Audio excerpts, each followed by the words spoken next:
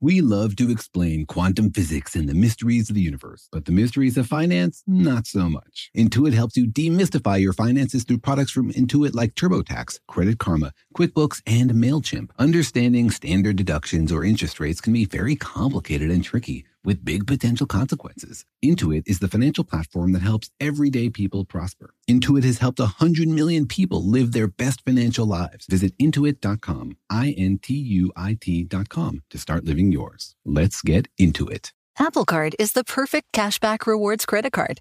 You earn up to 3% daily cash on every purchase every day.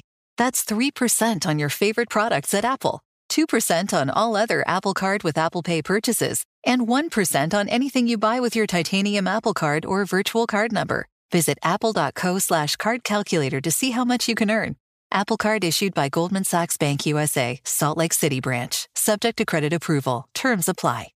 This is Holly Fry from Stuff You Missed in History class. The national sales event is on at your Toyota dealer, making now the perfect time to get a great deal on a dependable new SUV, like an adventure-ready RAV4. Available with all-wheel drive, your new RAV4 is built for performance on any terrain. Or check out a stylish and comfortable Highlander with seating for up to 8 passengers and available panoramic moonroof. You can sit back and enjoy the wide-open views with the whole family. Check out more national sales event deals when you visit buyatoyota.com. Toyota, let's go places.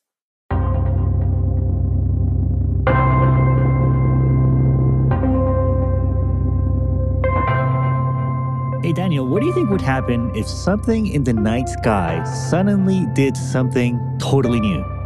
Like wiggling and shaking or dancing around or something? Doing the floss, the star floss? I mean, like what happens if a star suddenly started doing something it had never done before? Ooh, you know what I would think. That this would be an amazing opportunity to learn something new about the universe? Nope. This is an amazing opportunity for a major discovery? Only if we're talking about discovering aliens.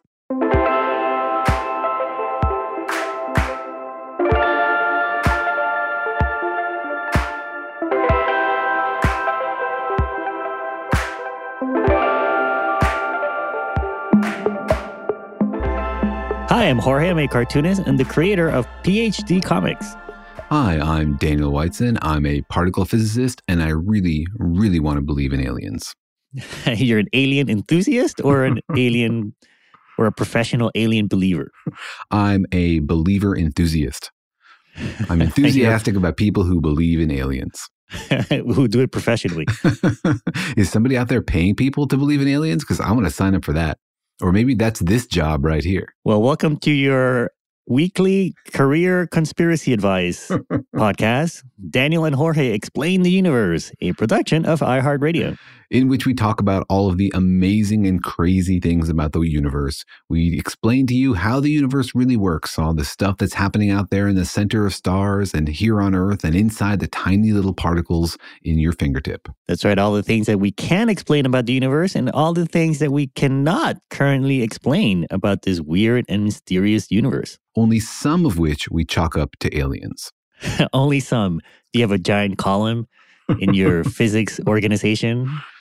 I'm only allowed to declare aliens 2 times a day. So if I already used that explanation twice in one day, then I got to come up with an actual physics theory to explain what I'm seeing.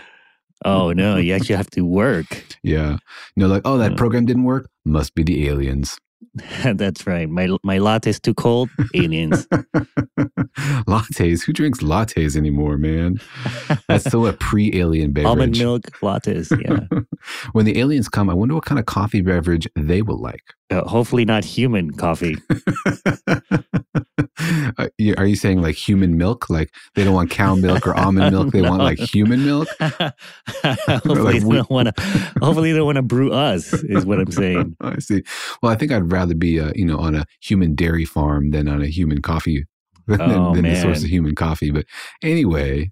Yeah, let's not go into apocalyptic This is a lactose-free podcast. That's right. Human lactose-free podcast. Please. I think most people would vote for that.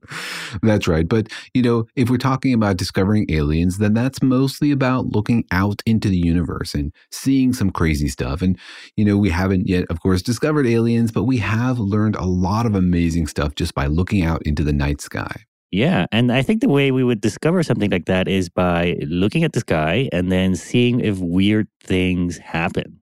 Like if suddenly things change or things happen that don't seem natural.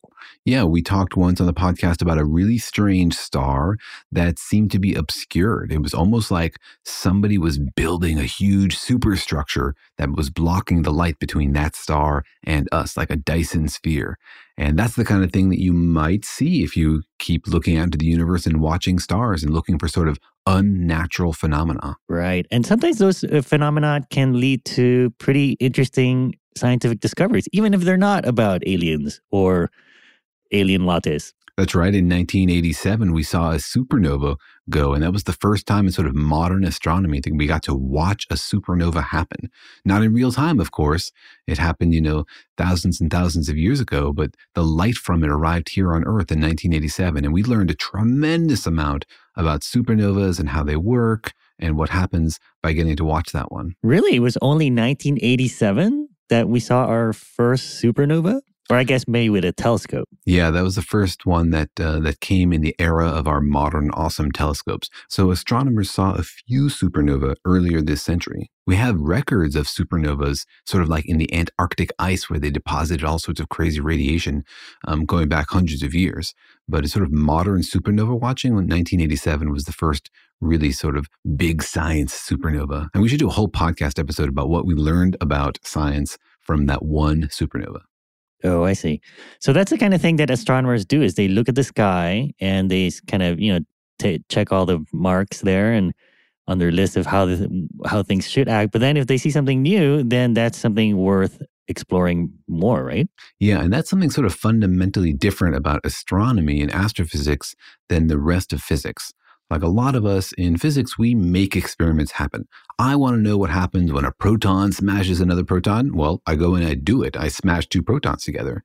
But if an astronomer wants to know what happens when you crash one galaxy against another one, you can't build a galaxy collider, right? That's sort of impractical. Instead, they just watch it happen in the universe. They look out into the universe to see their experiment happening. Wow. Did you just call a whole field of physics couch potatoes? Is that basically what you're saying? You're like, those guys just sit around in their couches in Hawaii, looking up at the sky and wait for things to happen. Yeah. The equivalent is like if you had some other physicist, you're like, I really wish this experiment would happen. Maybe I'll just sit in my living room and wait and see if it happens in front of me. That's basically the plan. As opposed to particle physicists who endanger the whole human race by building things that might create black holes in the middle of the Earth. Wouldn't you rather study a nice little black hole close to home than one super far away you can barely see? I think I would rather stay away from black holes as much as possible. All right. Well, that's good to know. It's a very powerful couch that they're sitting on. They get to see the entire universe. And the amazing thing is that basically anything you want to watch happen is happening out there somewhere in the universe. Neutron stars are crashing into each other and all sorts of strange galaxies exist. They can't make things happen, but, they have a view to one of the greatest sets of experiments in the history of the universe. Yeah, it's quite a drama going on out there in the universe. And so today we are going to be talking about one such discovery or one such phenomenon that we're seeing out into the night sky that is kind of weird. It's inexplicable almost, and totally weird, and might be, who knows, of some weird alien origin. It might be. I think almost anything can be categorized as potentially of alien origin, which is one reason why I love that explanation. But this is something that's been capturing the minds of astronomers and even popping up in the news media recently. There's something weird happening with one of our favorite stars in the sky. That's right. So today on the program, we'll be tackling the question...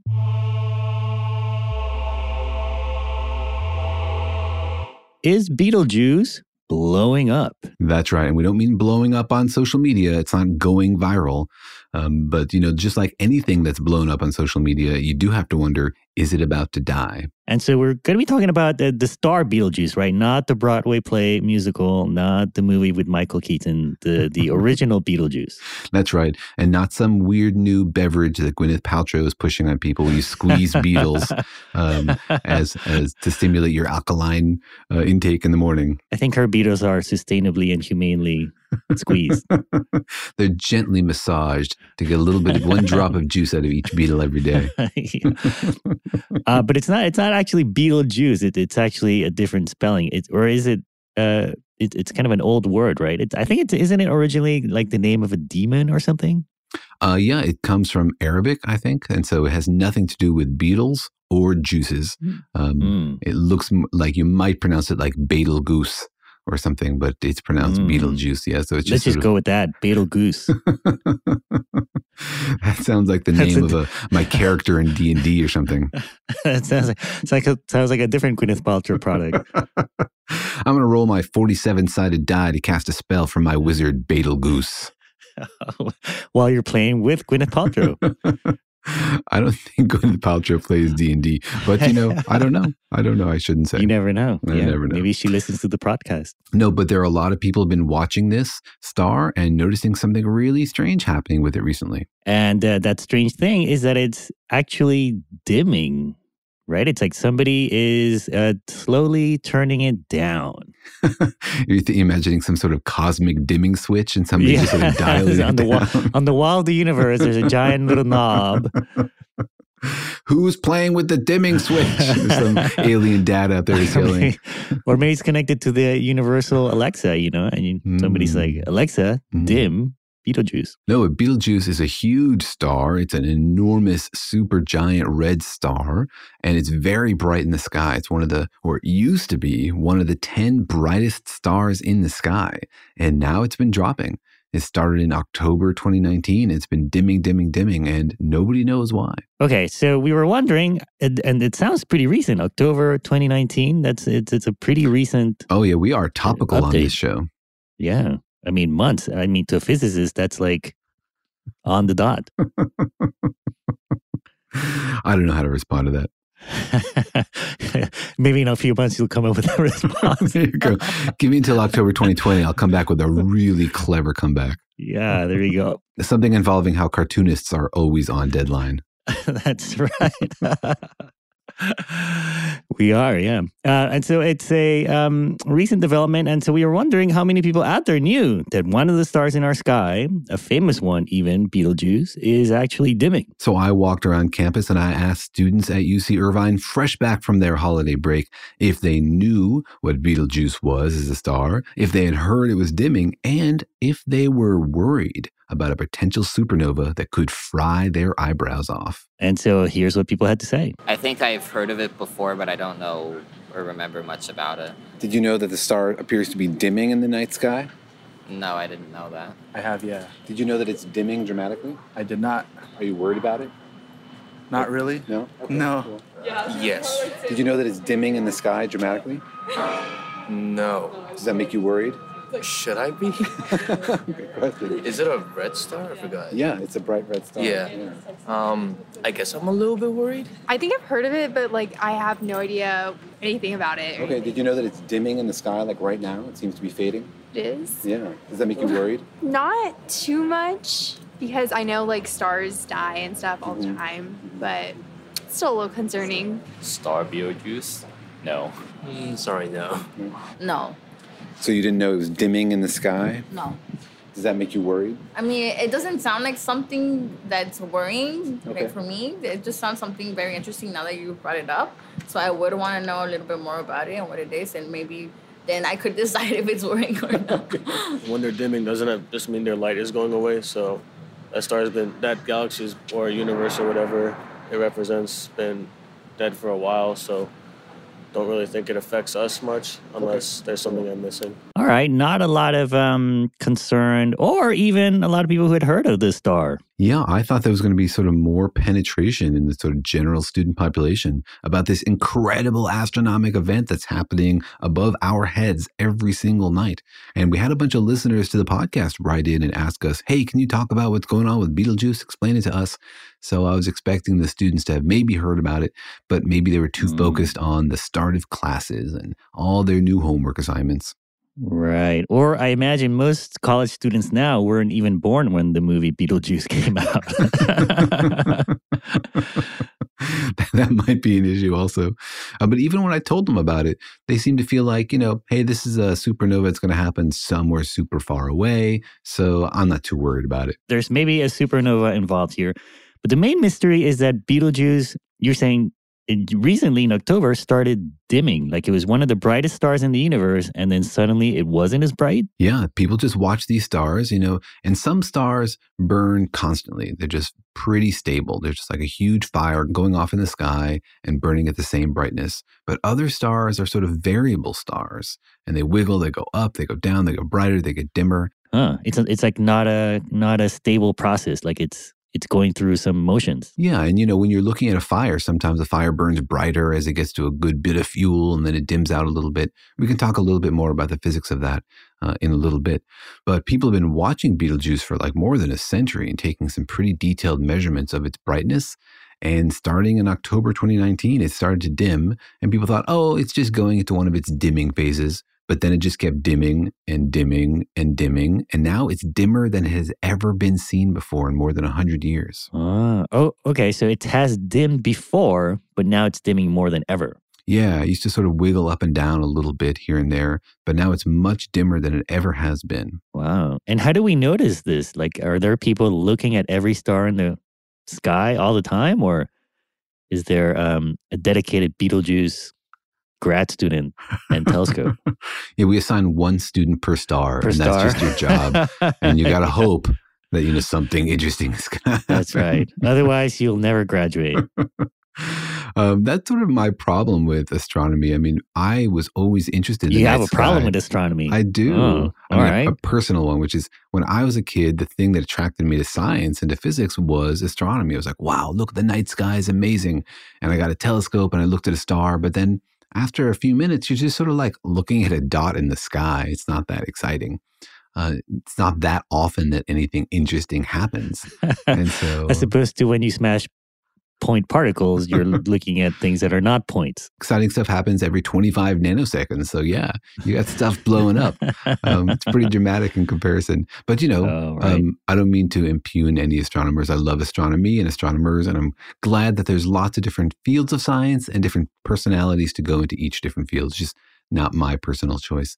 But there are people who do watch the sky and they look for things like supernova. Right? We're always watching to see more supernova are coming because they help us measure the size of the universe and its expansion. So yeah, we have surveys that are constantly watching the sky. Just scanning out there, looking for things that change. Like it takes a picture and then takes another picture and compares the two pictures to see if anything has changed. Yeah, there are these very general surveys, and that's how you discover things like a new planet or, Oumuamua, something that's coming towards the Earth.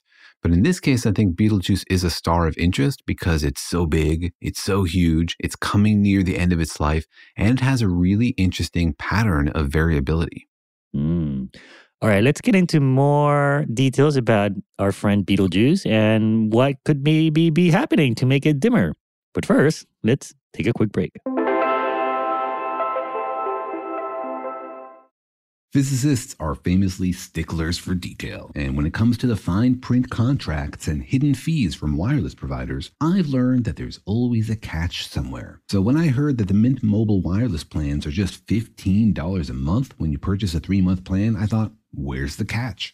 But now I'm convinced There isn't one. Mint Mobile's secret sauce is that they sell wireless service online, so they cut out the cost of retail stores and they pass all those savings directly to you. So you can say bye-bye to your overpriced wireless plans, jaw-dropping monthly bills, and unexpected overages. All of Mint Mobile's plans come with unlimited talk and text and high-speed data delivered on the nation's largest 5G network. You can use your own phone with any Mint Mobile plan and bring your phone number along with all your existing contacts. To get this new customer offer and your new 3-month unlimited wireless plan for just $15 a month, go to mintmobile.com/universe. That's mintmobile.com/universe. Cut your wireless bill to $15 a month at mintmobile.com/universe. Additional taxes, fees, and restrictions apply. See Mint Mobile for details. How do you feel about eating plastic? If you went to a restaurant and saw plastic on the menu, would you order it? Well, turns out that we're all eating and drinking roughly a credit card's worth of plastic every week. Yep, that's right.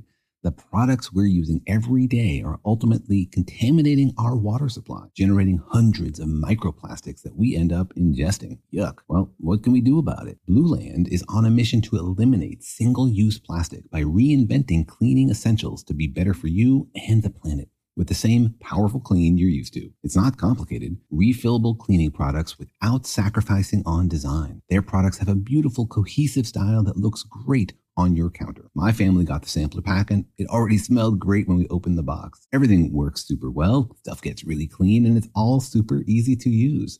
So it's no extra hassle in our lives, and we feel great knowing we're generating less plastic waste. Blue Land has a special offer for listeners. Right now, get 15% off your first order by going to blueland.com/universe. You won't want to miss this. blueland.com/universe for 15% off. That's blueland.com/universe to get 15% off.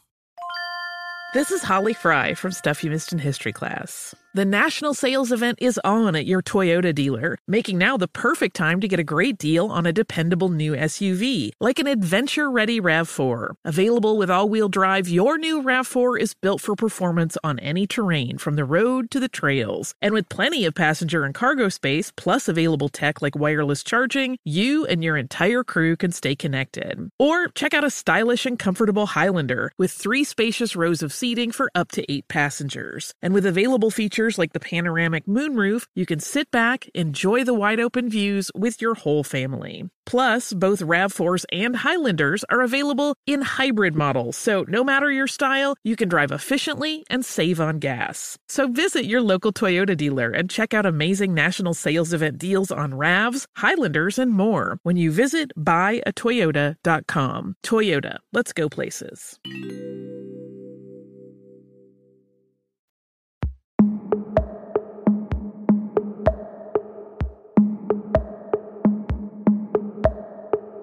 All right, Daniel, so Betelgeuse, one of the brightest stars, or what used to be one of the brightest stars in the sky, has been dimming recently, getting less and less bright, and nobody knows why that's happening. Yeah, and there's lots of different kinds of stars out there in the sky, and some of them burn for billions of years and some just for millions of years. And what we're doing is looking at all of them and trying to understand, like, how many different ways is there to be a star? And, you know, there are a lot. Like the star that is our sun is not even one of the most typical stars in the galaxy. And some of them are crazy. And Betelgeuse is one of the most extreme stars out there. Really? All right, tell me about Betelgeuse. Let's get into that a little bit. What do we know about Betelgeuse? And how is it different than our sun? Well, first of all, Betelgeuse is huge. Like it's about 20 times the mass of our sun. So 20 times? Yeah. Wow. It's an enormous amount of stuff. So we should call it Betelgeuse. I don't think it likes when you call it that. You know, big old huge Betelgeuse. It's been trying to cut back recently on the amount of hydrogen. It's on the keto astronomical diet. Yeah, and it's not just huge in terms of mass. Like 20 suns is a lot of stuff. It's actually physically just the volume is enormous. It has a diameter of close to 1 billion miles. Wow. And that's much bigger than our sun, right? Like if something that big was in our solar system, it would probably take up most of the space. Yeah, exactly. If you put Betelgeuse in place of our sun, then Mercury, Venus, Earth, Mars, even up to Jupiter would be inside the radius of the sun, right? So wow, that would totally fry all of us. We'd be like little juiced beetles. Yeah. Not good. So it's huge. It's huge. And why is it that big? It's just that's how it happened to be put together? Yeah, the size of a star just depends on, sort of the clumps of stuff that are around to form it and the dynamics of it and whether it breaks off to form its own little cloud and stuff. That's something that people are still really trying to understand is how stars form and what makes stars form. And we have parts of the galaxy where stars are still forming and parts where they're not forming anymore. And that's not something we understand very well. But what we do know is sort of the connection between the size of the star and how long it's going to live. Oh, interesting. You mean how bright it is or how big it is? Yeah, the larger the star, the sort of bigger it is, then the brighter it burns and the shorter its life. Like our sun is billions of years old and we expect it to keep burning for another few billion. But Betelgeuse is only 8.5 million years old. It's like a baby. Really? What? Mm-hmm. But you can have a star that young and wait, and you're telling me it's near the end of its life? Yeah, stars this size only burn for like 8.6 or 8.7 million years, people think. And this one, it's at 8.5 million. Wow. So these things burn bright and they burn hot and they're huge, but they just don't last as long in the universe. Like the sun is sort of the turtle of stars. It's going to keep burning for a long time after Betelgeuse blows. Interesting. It's kind of like a career in Hollywood for a Hollywood star. I think actually in Hollywood it's better to be small, isn't it? Isn't thin still in? Well, I mean, you burn bright and then nobody cares about you. Then you're gone. Yeah, I think that's probably a good analogy. All right, so that's Betelgeuse. It's different. It's bigger. It's Betelgeuse. And where can I find Betelgeuse? Is it on constellation that I know? Where could I find it if I wanted to see it from Earth? Yeah, it's sort of a Hollywood star because not only is it one of the brightest stars in the sky, it's in one of the most famous constellations. It's in the Orion constellation. So it's a big one. Yeah, and it's not that close to the Earth. It's like 625 light years away. But I think that's kind of close, isn't it? Isn't it close for relatively astronomical distances? It depends. Yeah. I mean, the galaxy is, 100,000 light years across. So yeah, it's in our neighborhood, but there are other stars that are, 4, 5, 10 light years away. So there are definitely a lot of stars that are closer. And it's not just in the Orion constellation. I think, isn't it like the central one? Like if you look at the three stars that make up the belt, isn't Betelgeuse one of them, the middle one? I think the managers of the careers of the other stars argue about which is sort of the most important star in Orion. Come on. Betelgeuse is the Beyonce of the Orion constellation, let's be honest. I mean, I think that without Betelgeuse, it wouldn't really be Orion, wouldn't really have that sort of magic to it.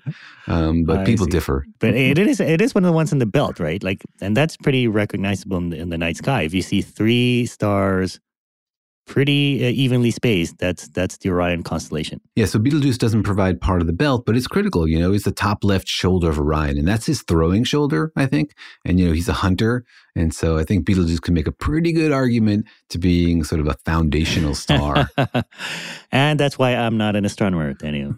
Reason number what? I've lost track. Reason number, you don't even need to count them, really. I would just, as a cartoonist, I would just draw it wherever. Yeah, exactly. We'll fact check that later. All right. So then you guys noticed that it started dimming. And so that's kind of weird, right? Like stars don't just suddenly dim like that so much, do they? Yeah, well, it's sort of weird, but it's also sort of not weird. And so to understand how weird it is, we have to know what the context is. It turns out there's a huge population of stars out there. Like a good fraction of them are variable. Some of them do dim and brighten and dim and brighten. And these are stars, we call them variable stars. Yeah. You mean there's a lot of stars out there twinkling? Well, twinkling is actually because the light is being mitigated by dust and atmospheric effects and stuff like that. So that's what causes twinkling. But there are stars that if you were like in a spaceship near them, you would notice them brighten and then dim and brighten and dim. And some of those stars played a really important role in our understanding of the universe. And I guess that would be weird if our sun did that as well, wouldn't it? Yeah, that would be really weird. We could like have every seasons. 6 years, we're like, like solar seasons. Yeah, well, there are some solar seasons, like the sun has a 11-year magnetic cycle, I think, where its magnetic field flips every 11 years. And there are seasons when there's more solar wind and less solar wind. But these effects are very small compared to what we're talking about. The sun doesn't significantly brighten and dim compared to what's happening in these other variable stars. Oh, It's I a see. really noticeable effect. And so we talked about these stars, these Cephids, recently.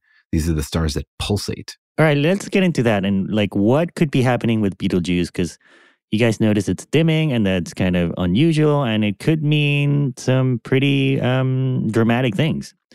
So what are some possibilities for what could be happening to Betelgeuse? All right, well, I have sort of three categories of explanation for what might be happening to Betelgeuse.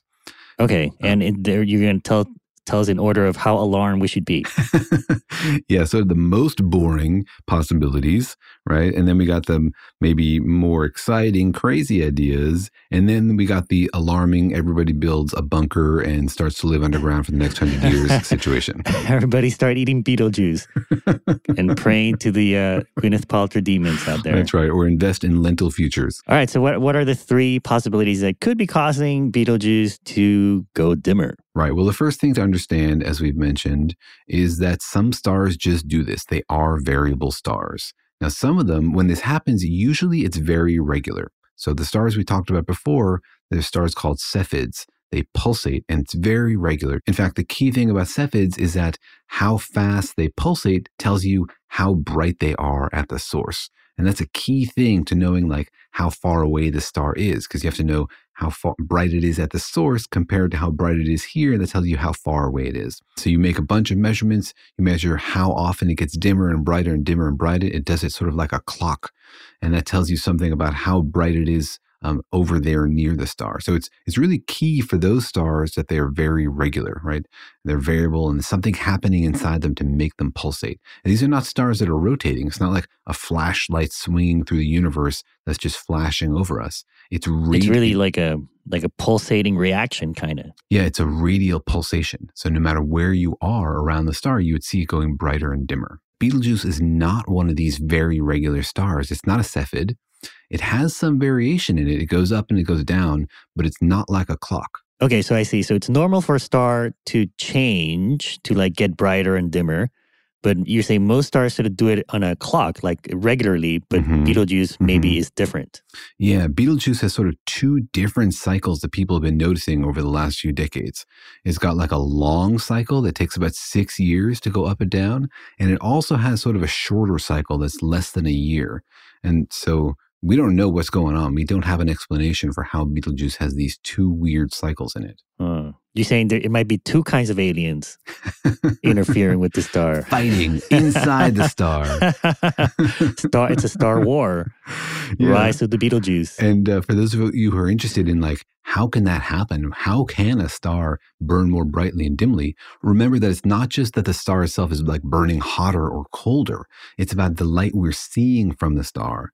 And so sometimes what's happening inside the star can make like the outer shell of the star more opaque because it changes it from like helium-2 to helium-3, or it can make it contract, which makes it heat up, or it can make it expand, which makes it cool down. Wow. So all this stuff can happen to a star. It's not just about how hot and bright it is. It's about like the shells and the layers. And the folks who study this have these amazing models of these enormous cosmic fusion explosions that they can, frankly, it blows my mind that they can understand them at all. So it, like if you were standing next to the sun, you wouldn't see it get bigger or smaller. You just see it get brighter and dimmer. Well, if you're standing next to one of these stars that is variable, then they do expand and contract.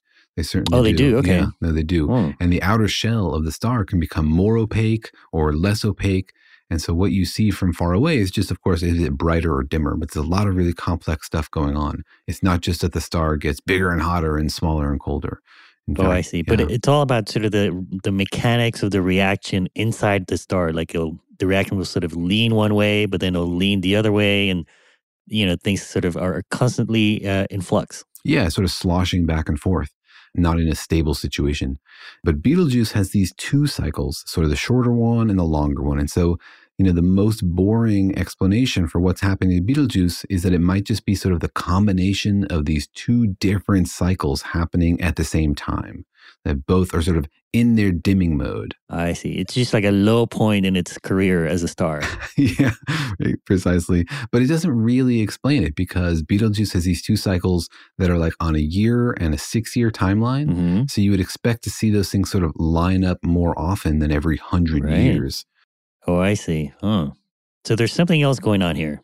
I think there's probably something else going on. There's something else to learn. There could be another longer timescale variation that's happening. It could be that these two things, when they do line up in some way, they sort of like accentuate each other, but we don't understand the mechanism, the physics behind either one. And so it's hard to know specifically what might make this happen. All right. So that's possibility A. Is that it's just a normal cycle of a, hormonal cycle of a teenage star with crazy moods. But then there are other possibilities, some of which we might want to be concerned about. So that's sort of like taking the normal boring stuff and saying maybe it's a little weird, but there's other really weird stuff that does happen to stars that could be explaining this. And, sometimes stars don't just burn happily. They have like, indigestion, and you get like an enormous eruption and it spews stuff into space. A star burp. Yeah, or you could have like a star quake where like cracks on the surface of the star and internal stuff shoots out, and you could get an enormous eruption of plasma. So, it could be that that's what happened. It happened on the other side of the star and it's dimming as a result. This is really just really speculative. Stars are not these constant balls of fire. They can have big events. They can have big events, especially big stars that tend to be more dynamic and more violent, and stars near the end of their life. They get to be a little bit less predictable, so sort of as the fire is sputtering out. Kind of like that older uncle you have that's just... the one who's no longer invited to Thanksgiving? Does a lot of weird star burps. At least now he puts on pants every time he comes to dinner, right? That's an improvement. At least when it ejects star material, it has pants on. Yes. Yeah, or it could just be some really weird thing happening with the magnetic field of the star. You remember, what we're seeing is dimming. That doesn't mean that the star is dimmer. It could also mean that there's it's ejected some matter, which then cooled and is now blocking our view of the star. I see. Yeah. It could just be winking at us. It could be winking at us. Yeah. Huh. Or, of course, my favorite explanation is that there's, some awesome civilization out there that's like building some structure between us and Betelgeuse. Or really? And they've just now closed the blinds. Since October. It's a long construction project, and maybe they've just now started to, ramp this thing up and turn on their Dyson Sphere or whatever. Maybe it's aliens burping too, or flirting with us. Maybe that is how they flirt. Maybe it's alien uncles, and they're grumpy they didn't get invited to Thanksgiving dinner. I don't know. But anytime something happens in the night sky that's sort of rapid, that's unusual and changes quickly, then you got to wonder, is that a sign of sort of intelligent life, of somebody's being like activist and constructing something and actively changing the way the universe is organized, not just sort of watching it happen? Okay, so I'm getting that idea A for what might be happening to Betelgeuse is just a normal phase in its cycle. Idea number 2 is that maybe it's some kind of event that's happening, like a quake or a star burp or an ejection or an aliens or all of those things at the same time. Aliens causing a star quake because of their burping. That's right, while flirting with you. All right, let's get into the third idea for what might be happening to Betelgeuse, which might be an explosive idea. A cataclysmic finish to Betelgeuse's run on the Hall of Fame. That's right. Not just a burp, but a big boom, perhaps. Don't we all want to end our career sort of like Mel Gibson? Exploding in a fiery disaster. With a big racist rant. Yeah. Sounds like a great way to go out. Betelgeuse, your astronomical racist uncle. All right, let's take a quick break first.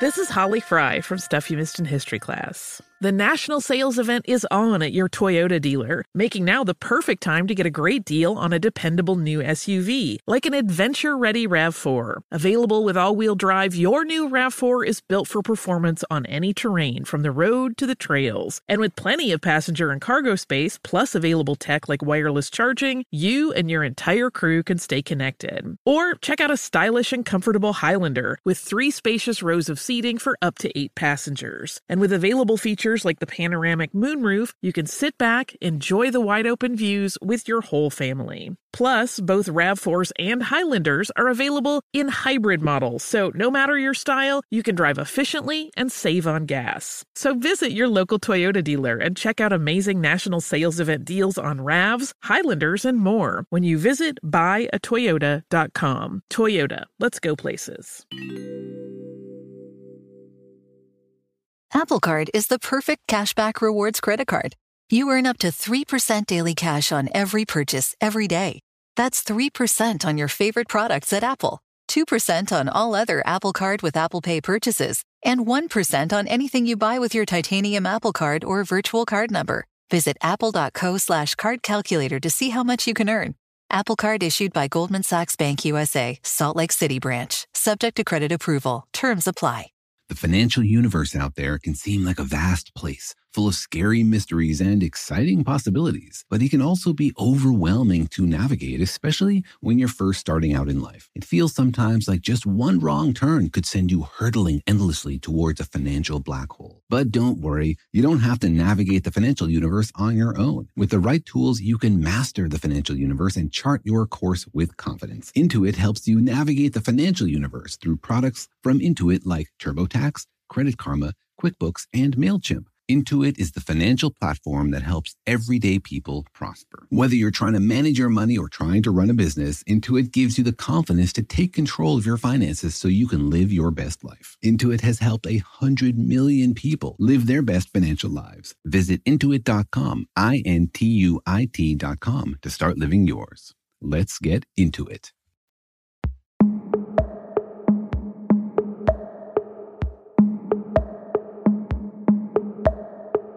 All right, so Betelgeuse is dimming. It used to be like the number one brightest star in the universe, but now its stock has gone down, Daniel. Yeah, and it's not the number one brightest star in the universe, right? Oh, I see. Yeah. To us, to my universe. Mm-hmm. Yeah, to the Jorge universe, it was one of the top which 10. we all live.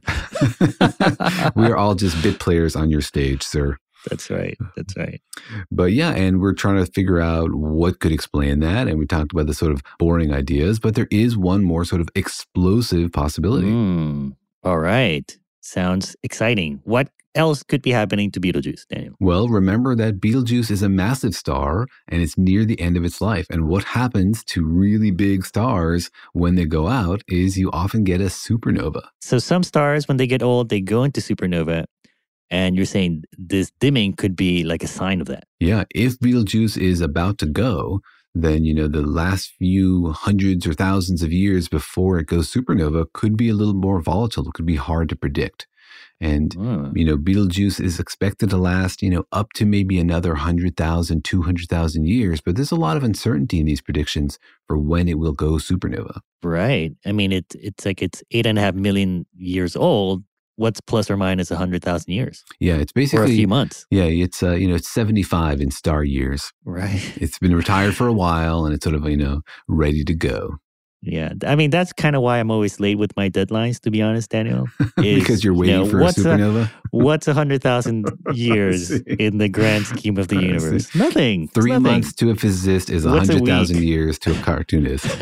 Yeah, there you go. Just wait for me to go supernova. Yeah. And, but there's not too much to worry about here for a couple of reasons. One is when we've seen supernova, the stars don't usually dim just beforehand. Usually they get brighter. Really? Mm-hmm. Oh, they like ramp up to the explosion. Yeah, they ramp up to the explosion. And so dimming is not usually a precursor of a supernova. So you don't really have to worry. Now, we don't know because we haven't seen a lot of stars like this close go supernova.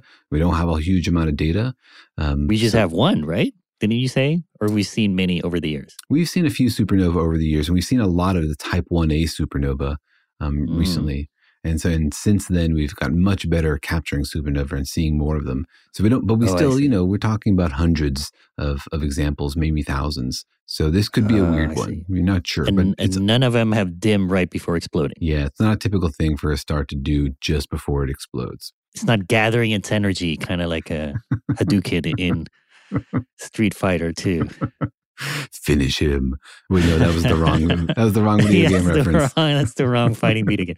But good try. I always wondered why we couldn't have Street Fighter versus Mortal Kombat. Like sort of the epic balance, the epic challenge. I would buy that video game. But the other reason not to worry is that Betelgeuse is sort of far enough away that even if it were about to go supernova, we'd be pretty safe. Okay. We wouldn't get roasted by this explosion. No, it's 650 light years away. So if there were a supernova, then it would be... We'd be good for 652 years. Is that what you're saying? No, it's not about that. It's not about the time difference. It's just about the fact that the further you are away from the explosion, the less you feel it. It's why in the movies, everybody's always running away from the explosion, right? Because the further you are away, the more the energy, the temperature, the heat, all the radiation has had chance to dilute, to diffuse over a larger volume. Oh, I see. But what would we see? Would we see it go bright, or would we see like a big fun explosion? What would we see? Well, it's really fascinating. The first thing you would see from a supernova is not the light. You would actually first see the neutrinos. Interesting. If you can see neutrinos. Yeah, and we can see neutrinos because we have neutrino detectors. And fascinatingly, you might wonder, like, how can neutrinos get to Earth before photons, right? Photons travel at the speed of light, being obviously, light. Mm-hmm. Because they travel backwards in time. No, Daniel, had you not heard that article? Neutrinos do not travel fast in the speed of light. They do not travel backwards in time. They travel almost at the speed of light, but they are emitted first from the supernova. And the reason is that the supernova sort of happens from the beginning out, and the neutrinos can penetrate the star. Neutrinos made in the middle of the star can make it out of the star, whereas light made in the middle of the star gets absorbed by the star. So the supernova sort of makes neutrinos first, and then you don't see light from the star until the shock wave of the supernova has hit the surface of the star, and then it starts to glow. Oh, I see. Like the explosion has to make it through the star before it actually makes it out. Yeah, so we see neutrinos here on Earth from a supernova before we see the light from it, which is kind of awesome. It's like a pre-warning system. Are you trying to argue for more funding for neutrino detectors? You get about 2 or 3 hours notice. So it's not that much, What are you going to do in 2 hours to organize your life? I'm going to order more Gwyneth Paltrow products. All the ones I've always wanted to order. Or play Street Fighter. But so first we would see an enormous amount of neutrinos. And also things people probably don't understand is that most of the energy of supernova is not emitted in the form of light. Most of it comes out in the form of neutrinos, and then in ejecting the mass of the star. Oh. So while we would see a really bright light here on Earth, like the star could be as bright as the full moon in the sky when it eventually does do supernova, that's just a tiny fraction of the energy it's released. Oh, I see. But isn't that the stuff that can actually kill you, though? It can kill you because the light that's emitted from the star comes along and it's in X-rays, and X-rays are pretty deadly. But Betelgeuse is far enough away that by the time the X-rays get here, they'll be dilute enough that our atmosphere can mostly absorb them. So you don't really have to worry. I see. But then doesn't it shoot other things too? Yeah, most of the mass of the star is actually blown out also. And so Betelgeuse, which is a hugely massive star, remember it's 20 times the mass of the sun, it will blow out something like 10 to the 60 protons. 10 to the 60 protons? Yeah. It'll essentially disintegrate. And I mean, some of it will be left behind to form a neutron star or a black hole, but something like half the mass of the star will get blown out into space. And so if you're too near that thing, you're just going to get riddled with tiny little proton bullets. Right, which are super dangerous, right? They are super dangerous, yeah. And, we are constantly being hit by proton bullets from our own star. Not because it's going supernova, it's just sort of a normal thing for a star to do. But these will come at a much higher velocity. The solar wind, the protons just from our sun, come at about 450 kilometers per second, which seems pretty fast. But from a supernova, these things would come at like 10,000 kilometers per second. But again, we don't have anything really to worry about because Betelgeuse is far enough away that the flux will not be very high, and our magnetic field should be strong enough to protect us. Remember, charged particles get bent by magnetic fields, and so we have this force field that prevents charged particles from sort of raining down on us. So we don't have to worry about it. But it would be sort of interesting, right? Because I think you were telling me that Betelgeuse, if it goes supernova, which you don't actually know if it will. When it right? goes supernova. Now, tomorrow, 650 years. When it goes supernova, it would be kind of like the closest supernova to Earth ever. Yeah, it would be the closest one ever to Earth. And, there have been supernova in the past, and there may have been ones closer to Earth in the past, but if so, they could have sterilized all life on Earth. And so we're on the watch out for nearby supernovas. This one would be the closest one to Earth, which would be sort of spectacular from the point of view of astrophysics, but not close enough to fry us. Would we see it in the night sky? Would it look cool? Would you see an explosion, or would you just see the star get brighter from our point of view? You might see with a telescope some interesting features because Betelgeuse is not only one of the brightest stars in the sky, it's one of the biggest. And so it sort of takes up the largest area in the sky of any star in the night sky. When a star goes supernova, it makes this ring and explodes out. It's not just like a Michael Bay movie. It's beautiful. Right. And so you might be able to see that with a telescope in your backyard. Plus, it would be really bright. It would be as bright as the full moon. So that should be pretty cool. And it could happen at any moment. Or maybe we could see it at any moment. But technically, if it happened, it would already have happened, right? Because it's so far away. Yeah. This thing is 650 light years away. And so anything we're seeing today happened 650 years ago. So we can blame it on whoever was alive on that back then for whatever they did to trigger it. And so we're looking into the past for sure. But it could happen at any time, right? We don't really understand how these stars work. I think most astronomers think it's more likely to happen in 100,000 years than tomorrow. But, astronomers also weren't expecting Betelgeuse to dim this much. So it's not like they really understand the insides of the star that well. All right. So it sounds like our mystery, why Betelgeuse is going dimmer, is TBD, to be determined. I mean, we don't really have a good explanation for it, but it's happening, and it's happening right now. It's going dimmer. Yeah, it's probably not a signal that aliens are coming. It's unlikely that it's going to go supernova tomorrow or next week or next year. But it's very likely that we're going to learn some interesting astrophysics. We're going to learn about how these enormous cosmic furnaces blow and how they burn and how they change.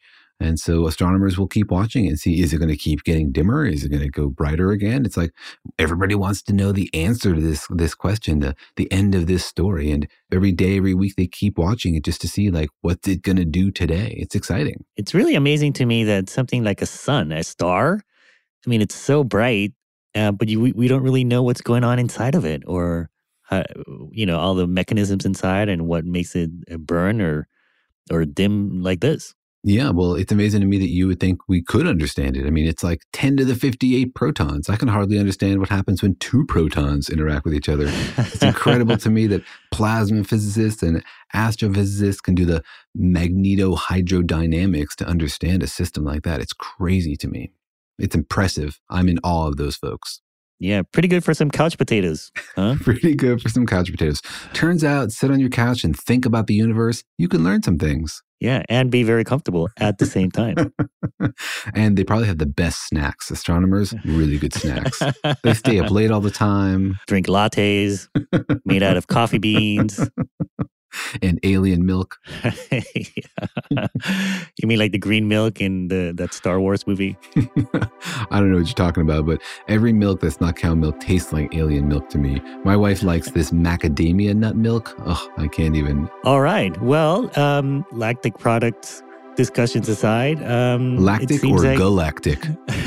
Galactic and galactic discussions aside. It's all coming together. The Milky Way, the milk in your coffee. Of course. It's all part of the same crazy universe. That's right. And the same crazy podcast. Mm-hmm. So keep watching the skies and we'll keep learning about the universe. Thanks for joining us. See you next time.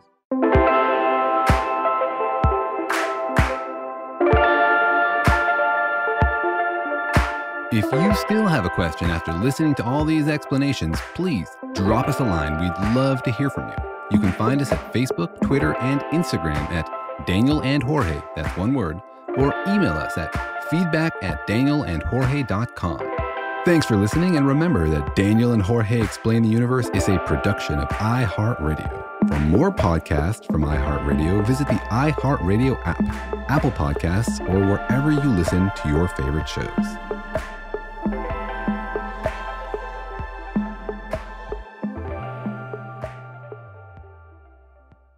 Farm to store in days, not weeks. That's 80 Acres Farms. Did you know most salads travel over 2,000 miles to reach your plate? But not 80 Acres Farms. Their crisp salad greens and herbs are food less traveled. They stay fresher for longer in your fridge. My salad lasts all week long, which means less food waste and easy meal planning. Oh, and did I mention there's zero need to wash these greens? Because 80 Acres Farms uses zero pesticides. Visit 80acresfarms.com to learn more and find their salads and salad kits at your local Harris Teeter. Hey, it's Malcolm Gladwell, host of Revisionist History. eBay Motors is here for the ride. Your elbow grease, fresh installs, and a whole lot of love transformed 100,000 miles and a body full of rust into a drive entirely its own. Brake kits, LED headlights, whatever you need, eBay Motors has it. And with eBay Guaranteed Fit, it's guaranteed to fit your ride the first time, every time, or your money back. Plus, at these prices, you're burning rubber, not cash. Keep your ride or die alive at ebaymotors.com. Eligible items only. Exclusions apply. You can rent a car, a house, even that little black party dress. So why not rent the stuff you need for your home, too? The place to do it is Aaron's. Choose from thousands of new products from the brands you love, online or in store. Pick a payment plan that fits your budget and pay a little at a time until it's yours forever.